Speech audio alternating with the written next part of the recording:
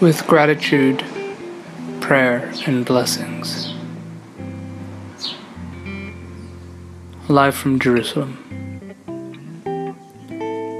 This is General Ike, building Jerusalem.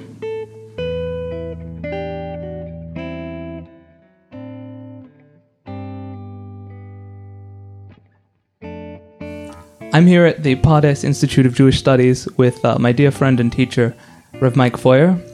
Hi, Rav Mike. Thanks for joining me. Hi, how you doing? It's good to see you here. Thanks. It's a pleasure to be here. Mike Feuer has a unique take on the Jewish context of history and the idea of Jewish history as a sort of lens through which history can be seen rather than merely a sequence of events with its own narrative. So I guess I just want to start by asking you about that, if you could lay out that idea in its broad sense. Yeah, I mean, it's a big idea, and I've devoted the last 10 years of my life, really, to developing it. But there's a couple of pieces, I think, that will help shift people's thinking about what history is and about what Am Yisrael, what the Jewish people really have to add to the discussion. First of all, it's important to remember that for most of the history of history, we were talking about dead white men, kings and their wars, and all the stuff that I learned in high school. I don't know how your high school education was, but there was a very narrow frame for what actually mattered in history. And then after a certain amount of time, really in the 60s, it started in the 20s, but really in the 60s, feminist history, black history, right, began to throw lenses down on history as it had been taught up until then. And it's important that they were lenses and not subplots, because women's history, which was always a way of tracing the history of women through history as we know it, is a subplot. Feminist history is a lens with which to examine all history in a critical eye, to ask the questions that weren't being seen, to focus on the issues of gender that had never been exposed. In the same way, black history did the same thing. You could look at a subplot of African and black history, or you could use black history as a lens with which you critically view world history. And so in the same way, I think that Jewish history, for most of its teaching past, has been a subplot. Whereas I believe that Jewish history is, once again, another lens which can help us expose a deeper understanding of our past. And in particular, I'm interested in the history of consciousness. Because we are a people that has been telling our story for as long as, I won't get into arguments with the Far East of who's older than who, but as long as any other people that I'm aware of. And the fact that we're telling our story and both living it brings about a sense of self-awareness that we call consciousness. And that has developed through time. And so my framework for Jewish history is it's really Jewish consciousness in its historical context. Meaning I'm primarily interested in the way in which we understand our experience, the way in which we know ourselves, and the way in which we build our identity. And the sort of fact points, the datum, if you will, of history of people, places, names, wars, etc., are critical for understanding that, but they're insufficient, really, for unfolding what it is that Jewish history has to offer. So that's one side. The other side to understand, which is really the most important, is there is no word for history in Hebrew. Right? If you were going to go to university here in the fair city of Jerusalem, at the Hebrew U, and you wanted to study history, what department would you be in? History department? Historia. Right. It's a Greek word. It's a Greek word whose origins are, of course, with Herodotus, the father of history. Right? He wrote the histories. And anyone who knows anything about Jewish history knows that our relationship with the Greeks is somewhat love-hate. Right? Where there's a deep bonding there and a tremendous rift. And the fact that the word history actually comes not just in its etymology, but in its cultural basis and its sort of intellectual framework from Greek culture ought to give us pause when we begin to speak about Jewish history. Right? One of the great Jewish historians of the 20th century was Yerushalmi. And he posited, in the footsteps of many other people, the notion that the truth of the matter is memory is the primary frame with which the Jews are encouraged to relate to their past. Right? And that when we speak about Jewish memory rather than Jewish history, we're coming closer to what the Torah and traditional Jewish wisdom envisions as our relationship to the past. Now here is the difference, is where's your memory located? In the past or the present? In the present. Exactly, because you only recall things to where you are, right? So therefore, your memory is always a process of integrating the past into your present identity. Right? We summon up stories. I'm sure there are things you can remember and things you can't. I'm sure if you went to one of your siblings or your close family friends and you started to talk about some story that happened in your childhood, at some point they'd look at you and say, I was there and that's not how it happened. Right? What we can remember and the way in which we remember it is more about who we are now than whatever happened then. Right? But there's a further trick to it, and this is where I believe the depth of the Torah's vision of time comes, is that, did you see it? You know what that was? There it goes again. That was the present. Present is ephemeral. Right? Unless you spend a lot of time on mindfulness work, you know that it's quite difficult to be present to the present. And so therefore, when we talk about memory being an integration of the past into the present, what we really mean is that your identity is future-oriented. We live in a tension between memory of what was and either aspiration or anxiety, depending on which side of the bed you woke up on, of what will be. And so the full vision that I'm bringing to Jewish history is learning to tell a story of the past, which can create a present identity that will get us to the future that I believe, because I'm a religious Jew, God desires. Right? That there's a story in the Torah, and that story is not about the past. It's actually about the future. And we as a people are meant to live it. So that's the general, those two pieces. First of all, remembering that Jewish history in the true historical sense should not be a subplot, but actually needs to be a critical lens, which is thrown down on all world history. And then in a more sort of traditional indigenous sense, if you will, there's no word for history in Hebrew. So therefore, why are we chasing around after some foreign god in order to understand our relationship to our past? Let's look into our own sources and figure out what it is that we're meant to do in relationship to what was. And I will assert that as much as we are a people that venerates its past and remembers its past, we're primarily future-oriented. Very interesting. So the constant injunctions throughout the Torah to say remember the Shabbat and remember Amalek and remember the Exodus from Egypt, and to actually live these things out through ritual. I mean, this is the backbone in law. I mean, noteworthy that all those things you're meant to remember, you of course never experienced yourself, right? And so that right away we're tipped off to the idea that the word zachor as remember is insufficient. It's an insufficient definition unless you break it into two words: remember, meaning reattach these events into your present identity in a way in which they shape you. But if that's the goal of shaping you, then it's really about the future. Because if I'm shaping your present identity, what I'm doing is not shaping your relationship to the past. I'm defining the future that you'll have. Right? In this sense, at the risk of using some philosophical language, it's my understanding that the Torah is what we would call a narrative epistemology. Right? It is a story that shapes its readers and makes them so deeply invested in the story, both through narrative, like I read the stories, I read the rabbinic articulations of the stories, etc., but also through law.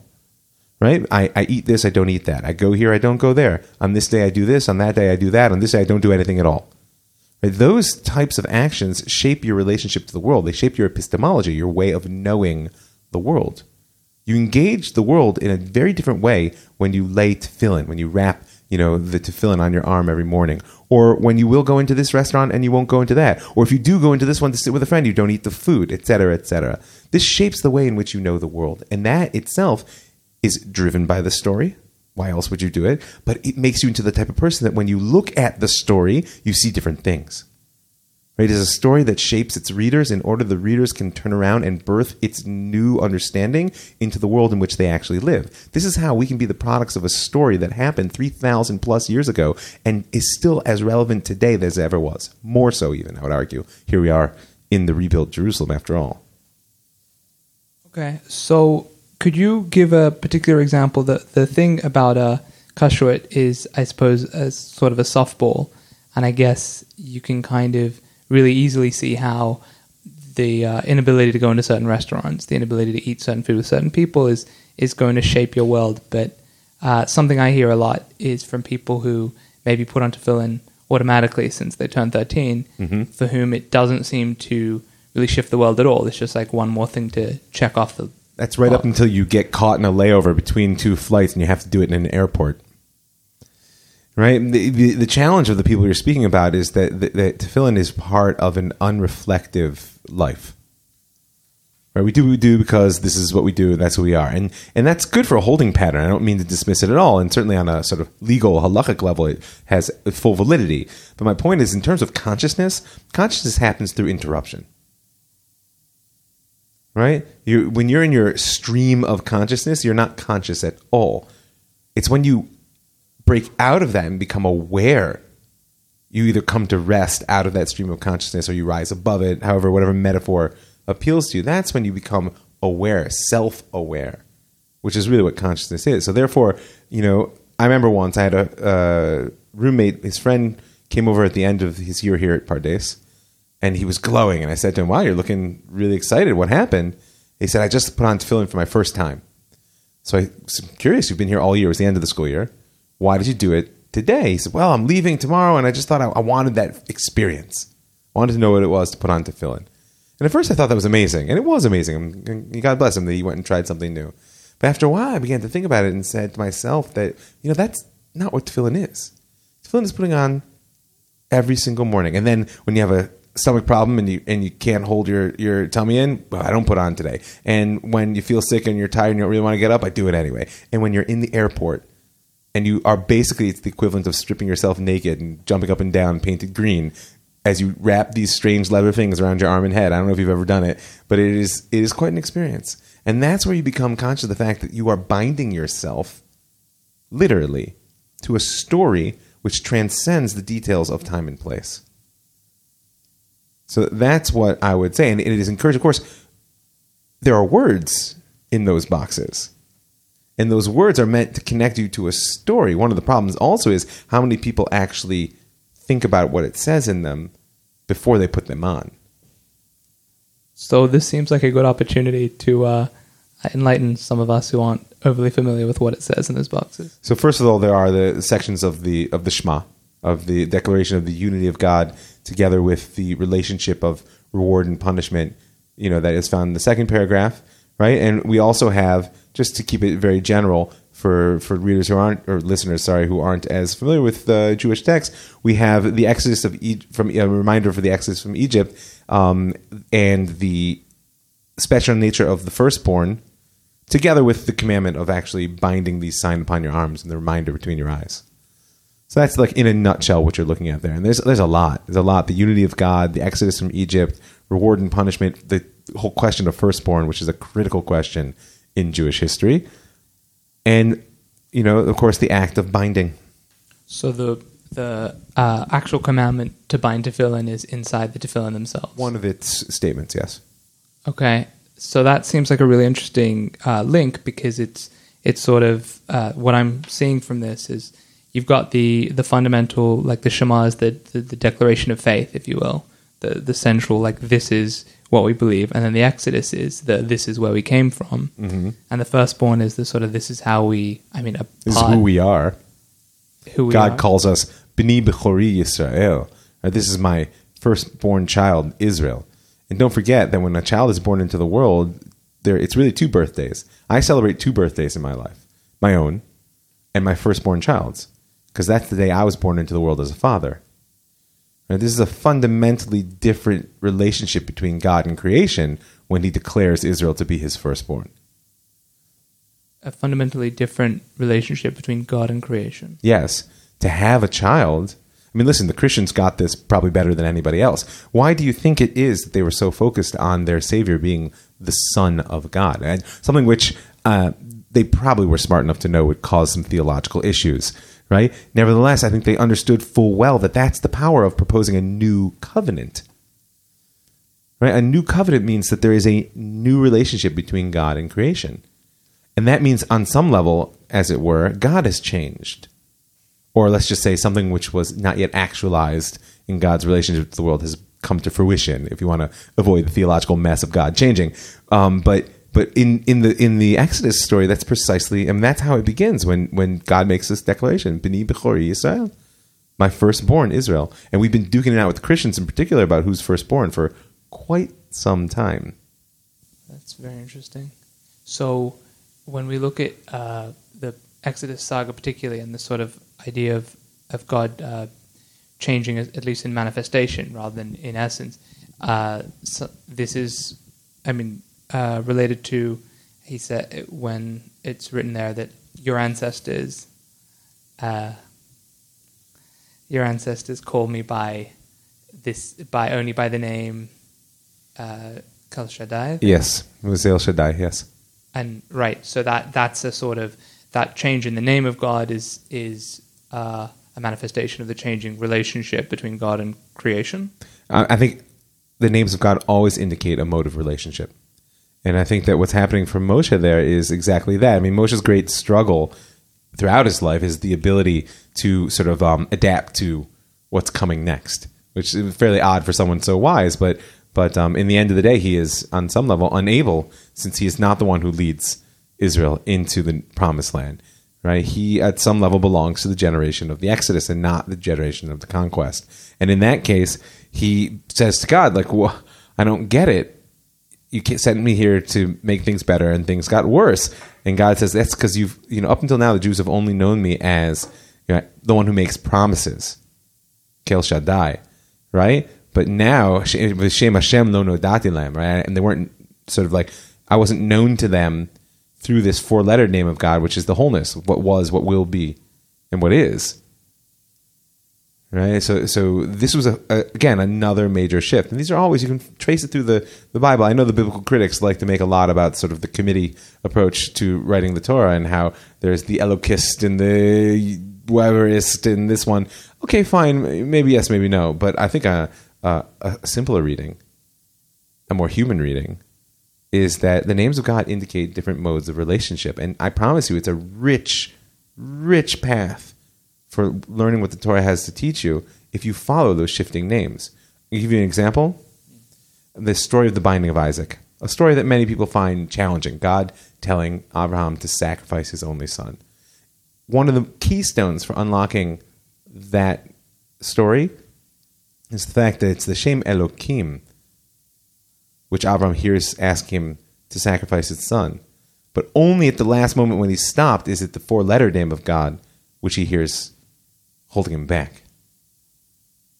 Right? There's a revolution which Avraham undergoes there. And he says, Elokim Yireh. Oh, the God, the world God, he sees. Now remember, Avraham has known the four-letter name of God his whole life.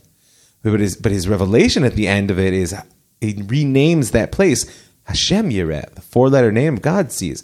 There's a much different thing saying, I can reduce God to all the powers of the world, and I can understand how I am seen by God. Because I've reduced God to something comprehensible. But the Ein Sof, the infinite, I don't understand how the infinite has a relationship to me. And that's what Abraham sees at the end. Hashem Yireh. God sees. But God in this full sense. How does that work? I don't know. Okay. So just to pull this back to the story into the tefillin and the way that you're binding yourself to that story with the tefillin.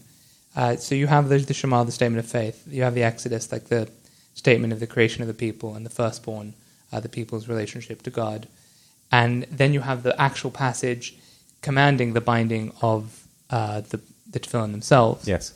So there's this kind of weird recursion going on where the commandment to be bound is itself being bound on the arm. And that's very deliberate. It's clearly deliberate because on some level, we are what we do in the world. Right? This is one of the great powers of law. Right? Law is an opportunity for the clarification of values through decisions that demand action. Right? We've talked about this before. If you recall, I call it the hot lasagna problem. Right? The hot lasagna problem is you're walking down the street holding a hot lasagna tray and your pants start to fall down. Now, you've got one of two options. You can drop the lasagna or you can pull up your pants. And whatever you may have thought about wasting food or public, embarrassment or nudity, etc. up till now, whatever you may have thought about it, you're about to find out what you actually believe. Because you have to make a decision right now. And that's the power of law, is that action demands a clarity of values. And so therefore you bind this law to your arm, specifically, by the way, to your weak arm, not to your strong one. Right? Because it's not a binding to control, but rather a binding to strengthen. Right? In the same way when I used to, in my younger days, lift weights when I was a wrestler, when you lift a certain amount of weights, you use a belt on your back because your back can't handle that pressure. In the same way, when I bind tefillin in my arm, I'm not curtailing the ability of my hand to act in the world. I'm strengthening it. And those are fundamentally different ways of relating to the law. And it's an important one for people who struggle with the idea that there's law at all, much less law given to us by God. Okay. I don't want to get too far off the central topic of Jewish history, but just could you give an example of the way that might manifest in an individual's life? Which? The idea of the binding as being a strengthening force rather than a restraining force. Yeah, sure. I think that the example of kashrut is a great one. All over the world today, people talk about mindfulness, consciousness, and eating is probably one of the places in which people have the least mindful and therefore most damaging relationship to the world. Whether it's obesity, whether it's issues of true like eating disorders, whether it's just unhealthy eating patterns, emotional eating, reward, punishment eating, etc. I'm sure you're familiar with all these phenomena. So kashrut says your relationship to eating, and by the way, as its corollary, the idea of saying blessings before and after one eats, your relationship to eating is defined by the verse tzadich ochel l'sova nafsho, that a righteous person eats for the satisfaction of their soul. Now, your soul without your body doesn't exist, as far as we know. Who knows what happens in other worlds? Here in this world, it doesn't exist. Therefore, you have to feed your body, and you want to give your body what it needs, and you want to give it even what it likes. But the purpose is to feed the soul. So therefore, I'll give you an example from my own life. When I became religious, my family is not religious. One of the great challenges I found was eating out together. My family likes to go out to dinner. When I'm in the States and we visit, they always want to go out. And depending on where we are, the option for kosher restaurants is very limited. In the beginning, it was extremely awkward because I would go and I wouldn't eat. And then everybody says, oh, you got to eat. Please this and that. And, so, and then after a while, you know what happened? My insistence on not eating, but my insistence on going with them made something very clear. You know what it was? I'm not here to eat food. I'm here to spend time with you. And what had been a point of conflict between us became a real point of pride. Like, gosh, yeah, the truth is, cousin Larry, I'm not really sure we invite him to this fancy restaurant. Maybe he's here for the dessert. But Mike, he's not even eating. And for me, it strengthened my resolve of what is actually important to me in my life. It's a small example, but I think a worthwhile one. Okay, so let's move on to some examples of how this lens of history plays out in actual events from Jewish history. Mm-hmm. So something I've heard you speak on before is specifically the Book of Esther. Oh, the Book of Esther. I don't know if I really want to delve into that. You want a great example of how this works in history today, because I think there's something today, and here we are in Jerusalem, and it's kind of swirling in the air all the time. I think that the challenge of the boundaries of Jewish peoplehood is a great place in history where we can see this. What do I mean? Who was the first Jewish convert, classically, that we point to? Ruth, right? She's the archetypical convert. We speak on the holiday of Shavuot. We read the book of Ruth, and why on Shavuot? Because of course, when we received the Torah, we all became converts, etc., etc., etc. So there's one problem with that perception: is that when we speak about conversion, we're talking about someone entering into a covenantal relationship, a commitment which is embodied in laws and traditions, has certain ritual acts that you have to do depending on your male or female, etc. Right? But if you look carefully at what Ruth said, what does she say? She doesn't just say, your God will be my God. She says, where you go, I will go. Your people will be my people. And only then does she say, your God will be my God. And I believe in that she's tracing through Jewish time an issue which is pursuing us to this day, which is what are the boundaries of peoplehood? In the Tanakh, the boundary of peoplehood was geographic. Right? She says, I'll go where you go. And you want to be an Israelite? Go to the land of Israel. Ergo, anybody in the land of Israel is an Israelite. The idea of intermarriage as we know it does not exist in the Tanakh. Not in the sense of someone who comes from a foreign culture, mingles with Am Yisrael, and retains an attachment to that foreign culture. The best proof of this I can give is in one of the most difficult and well-known stories of King David's life, when he marries Bathsheba. Right? The precursor to his marrying Bathsheba was his offing Uriah HaChiti, Uriah the Hittite. Wait, Uriah the Hittite doesn't sound like an Israelite. And he was married to Bathsheba, a woman who we're assuming was an Israelite because she becomes the mother of Messiah. Right? She's Shlomo's mother. Right? But we don't seem to have any problem with this whatsoever. Because there isn't. Because the boundaries of Israelite peoplehood was a geographic boundary. That was broken when the geographic boundary was broken with the destruction of the first temple. At the return to Zion, what we call Shivat Zion, under the leadership of Ezra and Nehemiah, the Persian period. So now we're talking about between the 6th and the 4th centuries before the Common Era. Right? Then we see, and you see it in the text quite sort of noticeably, a shift from geography to genealogy. Why? First of all, the geographic boundaries had been broken. Second of all, the vast majority of the Jewish people did not return from the Babylonian exile back to the land of Israel. So any model of peoplehood which was confined to the geography of the land of Israel was just too limiting. It didn't reflect the reality. And so you see in the book of Ezra two things. First of all, a focus on genealogy. It's remarkable how much ink lineage gets there. It's not racial in the sense that we think of it today. Think of it as tribal familial, although that grades into racial as we know it. I'm just saying that terminology was lacking then. But it means something else as well. It's in the book of Ezra and Nehemiah that the idea of intermarriage actually becomes a problem. Why? Because there they are now, instead of a majority culture within its geographic boundaries, a minority culture returning to its geographic boundaries, but nevertheless faced with the fact that these other cultures around them aren't going to go away. And so to marry a woman from the Ammonites meant bringing the Ammonites into the most inner sanctum of Am Yisrael. Last piece, just to show you how it plays out, once the Second Temple period really progresses, and the sages realized, the Jews were scattered all over the Roman Empire before the Second Temple was destroyed.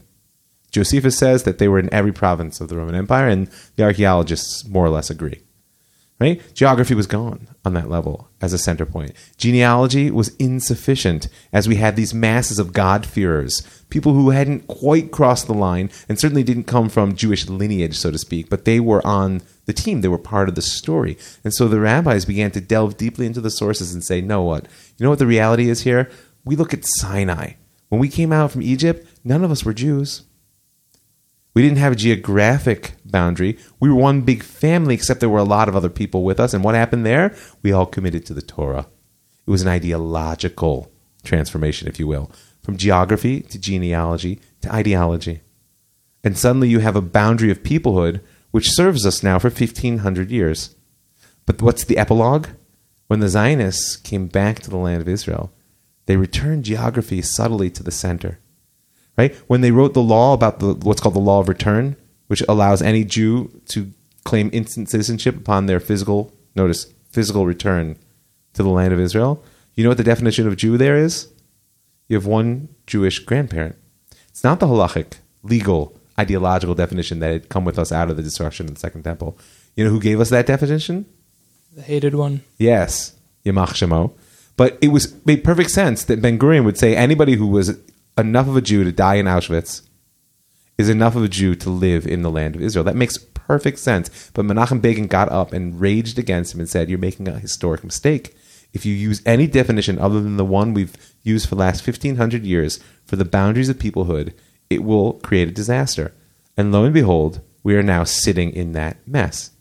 Because we're in a country where the inconceivable has happened. You have a young Russian soldier who is not halachically Jewish. He's not legally Jewish, but he's born in this country. He speaks Hebrew. He serves in a combat unit, and God forbid, dies in defense of the state of Israel, of the people of Israel, and they won't bury him in a Jewish cemetery.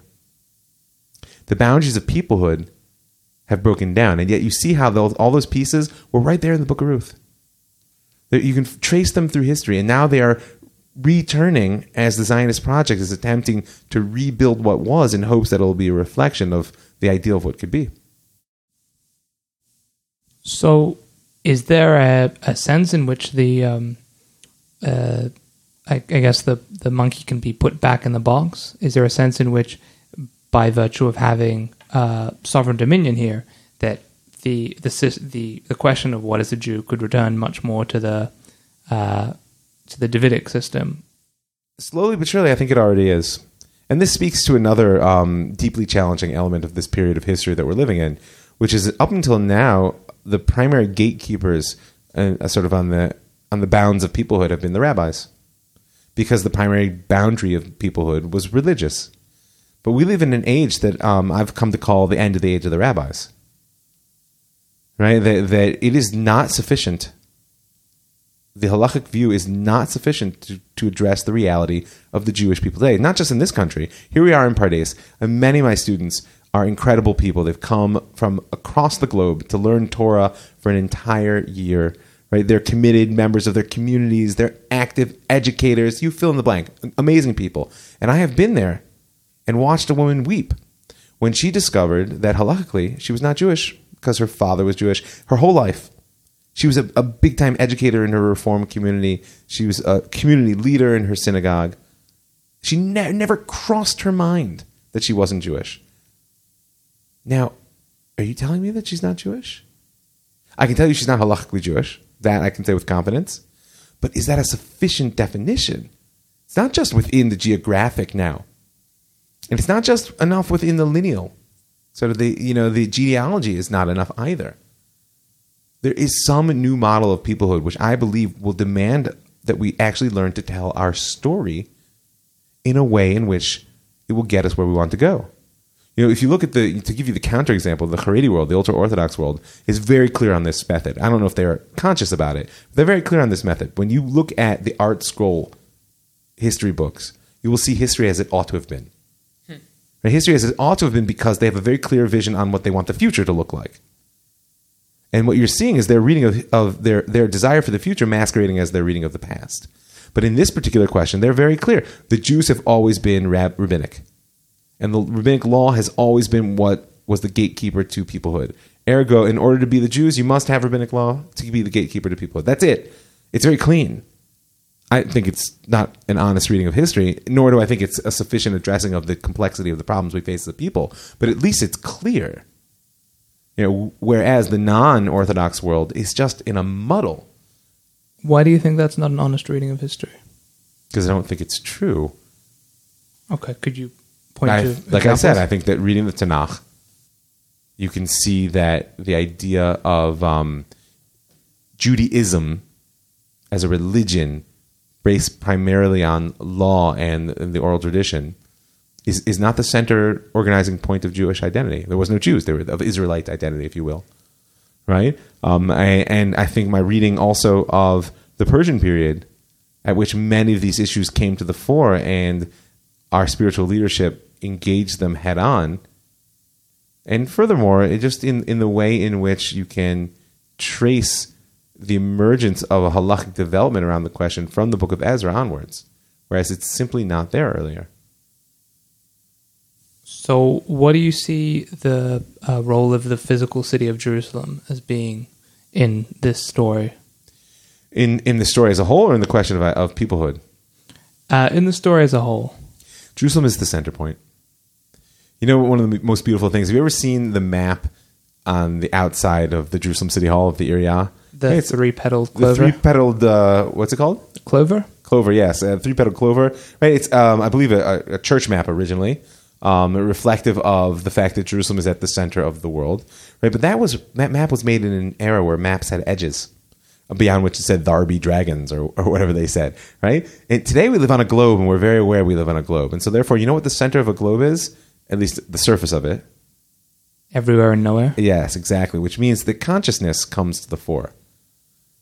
That you are at the center if you are able to organize the whole world around where you are. That's what makes it the center. And so Jerusalem is meant to be the center of consciousness. Jerusalem has always been the place where heaven and earth meet. And since we've moved beyond the medieval sense that heaven is actually above that blue thing you see over your head, and we've come to think of heaven in let's just say, very different ways, most of which are about consciousness. What Jerusalem is meant to do is bring you to that consciousness that heaven and earth indeed do meet. Now, here's the thing, is that I'm not a believer that Jerusalem is an abstraction, that wherever you are, you're in Yerushalayim. Because as Jews, we live an embodied existence. You don't have relationships to the abstract. I don't love the idea of my wife. I love my wife. And that means I love her when she's happy. I love her when she's sad. I love her when she's being nice to me. I love her when she's being mean. I love her when, et cetera, et cetera, et cetera. There has to be a reality, an embodied reality that allows for real relationship. And that's what Jerusalem is. It is a place where we can go to meet God in our physical essence. Does that mean God has a physical essence? No. But since everything is within God, then physicality is there too. And so Jerusalem, if you trace its story through time, it's the point of reference for the Jewish people.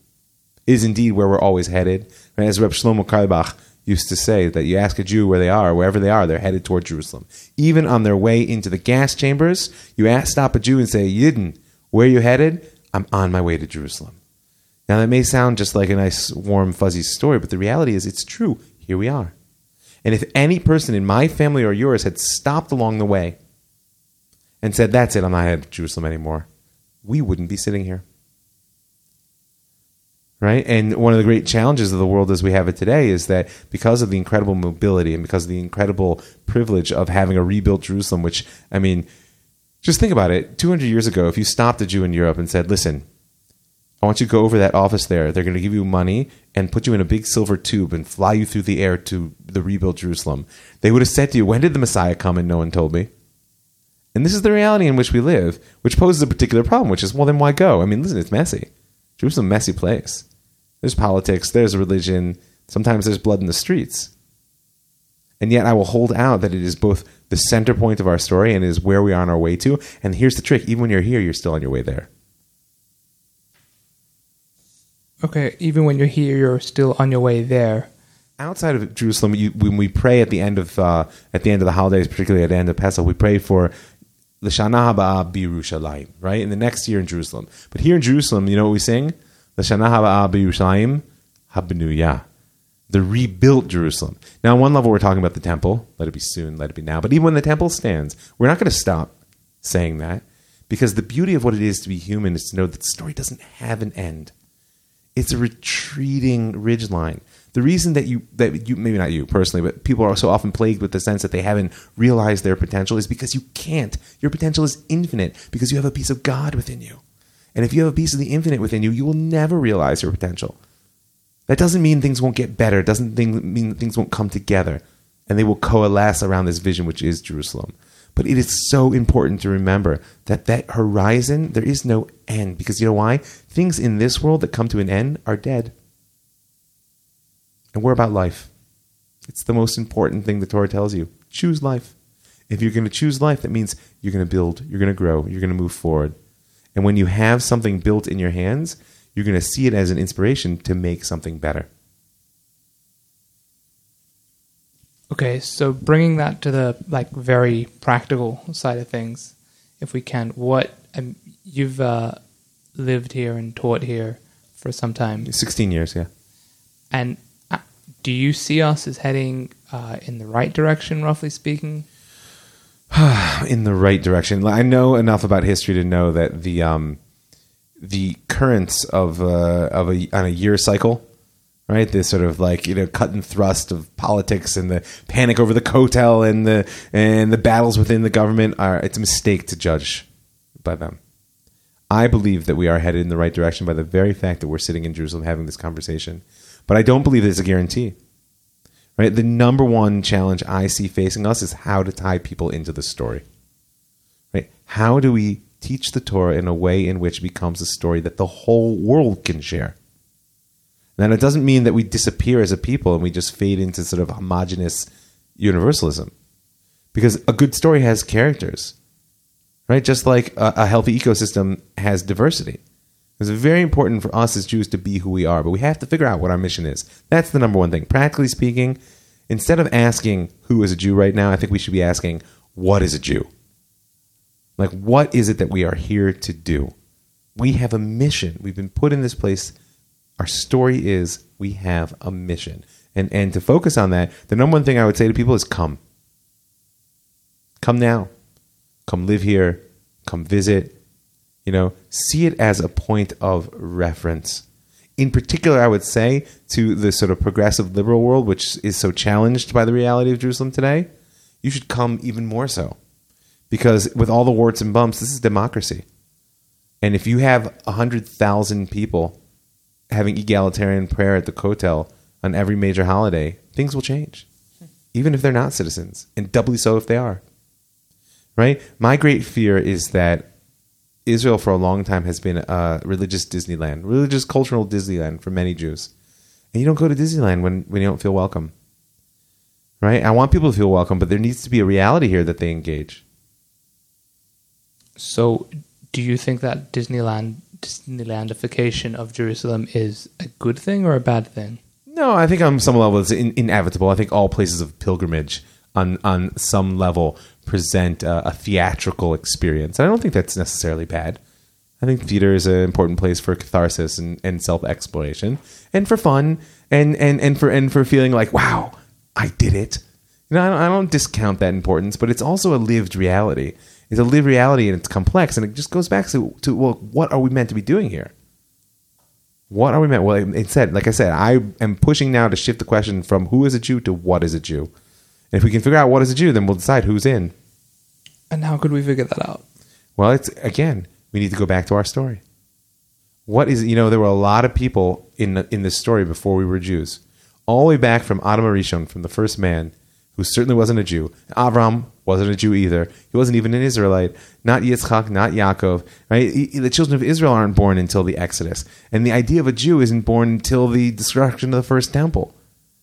Right? We need to begin to look at the core elements of our story and the mission. If you believe God put us here for a reason, then we ought to wonder what it is. An unreflective life, to borrow a quote, is not worth living. Okay, so this sounds like great stuff in the abstract. In a practical sense, a lot of people feel like there is a very clear answer to these questions, but they have profound disagreements as to what that clear answer is. So, the way I'm hearing it is as a sort of journey of discovery. Well, yeah, listen, why do you accept someone else's answer? If people feel like there's a very clear answer to what a Jew is and what the mission is, and they disagree with it, well, they have one of two choices. They can write themselves out of the story. God forbid, it does happen. Listen, don't forget, 4/5 of Jews didn't come out of Egypt. Mm-hmm. The vast majority didn't come back from the Babylonian exile. And Lord knows most didn't survive the destruction of the Second Temple. Mm-hmm. We're not a people that's about numbers. But nevertheless, I don't want to encourage that. Right? If you feel that you are a Jew and you don't accept or you don't like or it doesn't speak to you the answers of what a Jew is, then, well, get into the mix. We're Jews, people. Argue about it. But if you're going to have an argument, you need to share a language, which means you need to know your story. Because the greatest challenge I see out there is so many Jews don't know their story. By the way, it's true here in Israel as it is in Chutz La'aretz, it is outside of Israel. It's just here, there's more of the Brighton Beach phenomenon of Jewish, right? I'm Jewish because my neighbor's Jewish, because the bus driver's Jewish, because the guy down the street is Jewish. We're Jewish. That's what we are. That won't last. It can't last. Because not only is it not who we are, it's already under attack by the sort of global culture.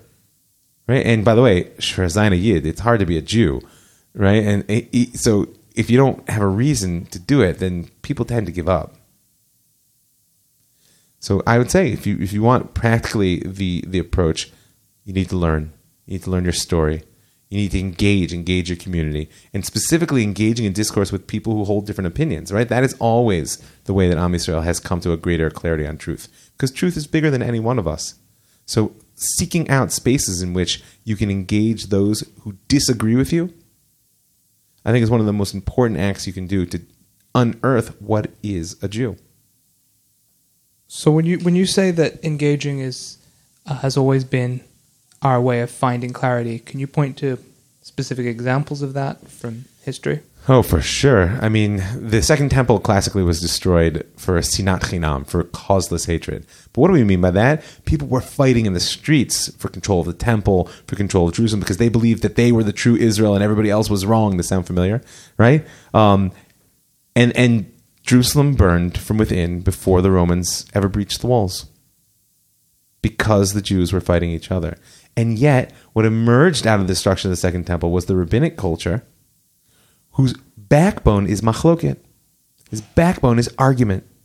And the key shift that the rabbis managed to pull off, something which had become sort of a schismatic sectarianism before the temple was destroyed, became an acceptance of the fact that the truth is larger than we. So therefore, not only do I believe that I'm correct, but I understand the fact that I need you to believe that you're correct in order that we can now discourse, we can engage each other, and between us, a larger truth will emerge.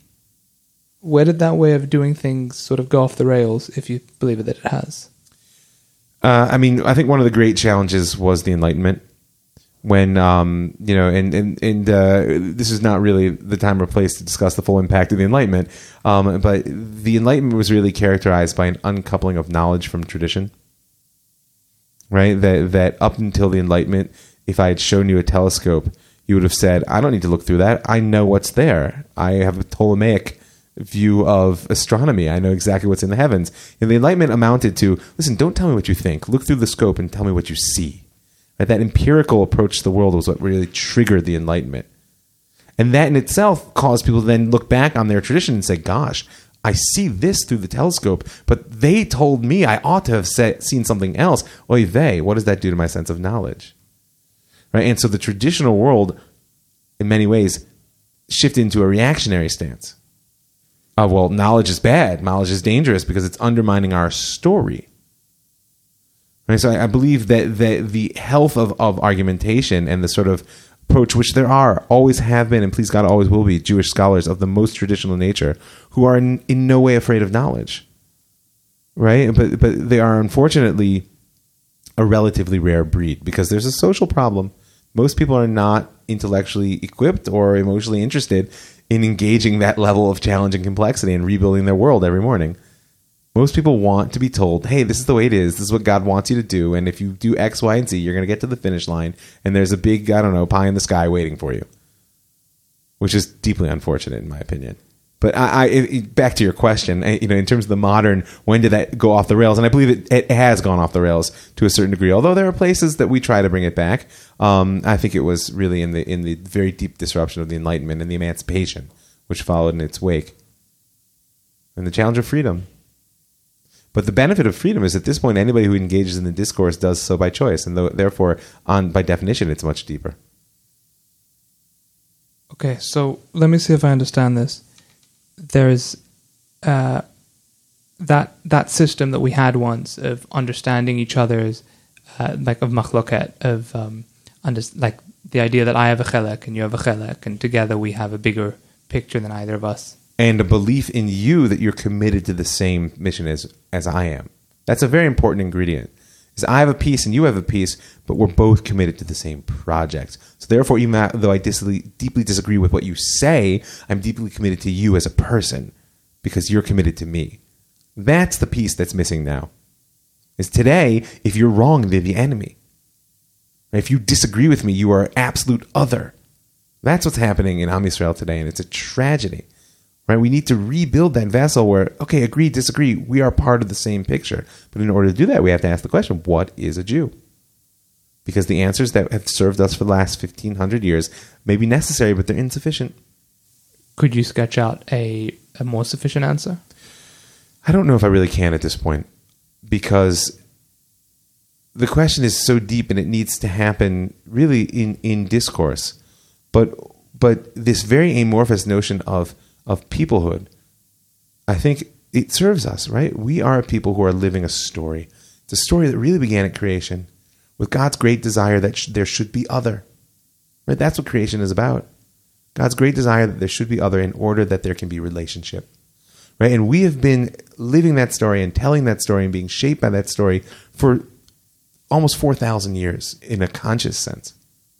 And so to move back toward a sense that we have a shared story and to begin to tell that story in ways that we can all hear it. Now, that's going to demand changes from everyone involved, from the most traditional to the most progressive. If people have a desire that we tell the same story, then we're all going to be challenged in our worldview. What sort of challenges do you see that bringing up?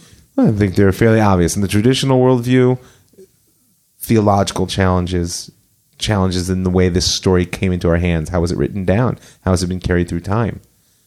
We've told the story in a way. I'm going to give you an example. At what point did Moshe become a rabbi? He's not a rabbi in the Torah. No such thing. Moshe Rabbeinu, Moshe our teacher, was Moshe Av HaNevi'im, Moshe, the father of the prophets. Right? And so that's a question that the traditional world is going to have to engage. At what point did we begin to rewrite the story to fit who we are now? Right? On the flip side, in the progressive world, people have to understand that people value things that demand something of them. I grew up in the conservative movement in America, and to me, I feel, looking back, that the great educational failure that I experienced was that everybody was afraid to demand something of anyone. To say, this is what the Torah wants, this is what God asks, or this is what our community requires, whatever it is. People don't value things that don't demand stuff of them. And so the progressive world, I think, needs to move a little bit closer to the fact that there are obligations. That, in fact, the core relationship that the Torah offers to Am Yisrael and therefore humanity is one of obligation. Very different than the Western discourse on rights. There is no word for rights in Hebrew either. If you own property, you don't have property rights. You have property obligations. If you get married, you don't have rights in your marriage. You have obligations in your marriage. And if you have a neighbor, you don't have rights that end where your fence begins. You have obligations to your neighbor. That's a very important shift that I believe needs to come to the center. And why is it so important? Because it's organic to who we are.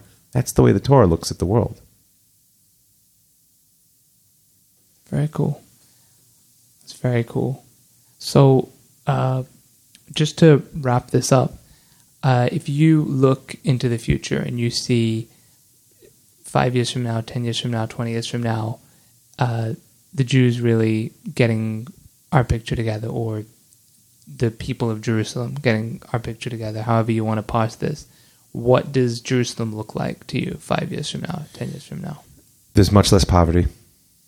I think that the overwhelmingly capitalist attitude of dog eat dog that exists in this country today is not only shameful, but it's not Jewish.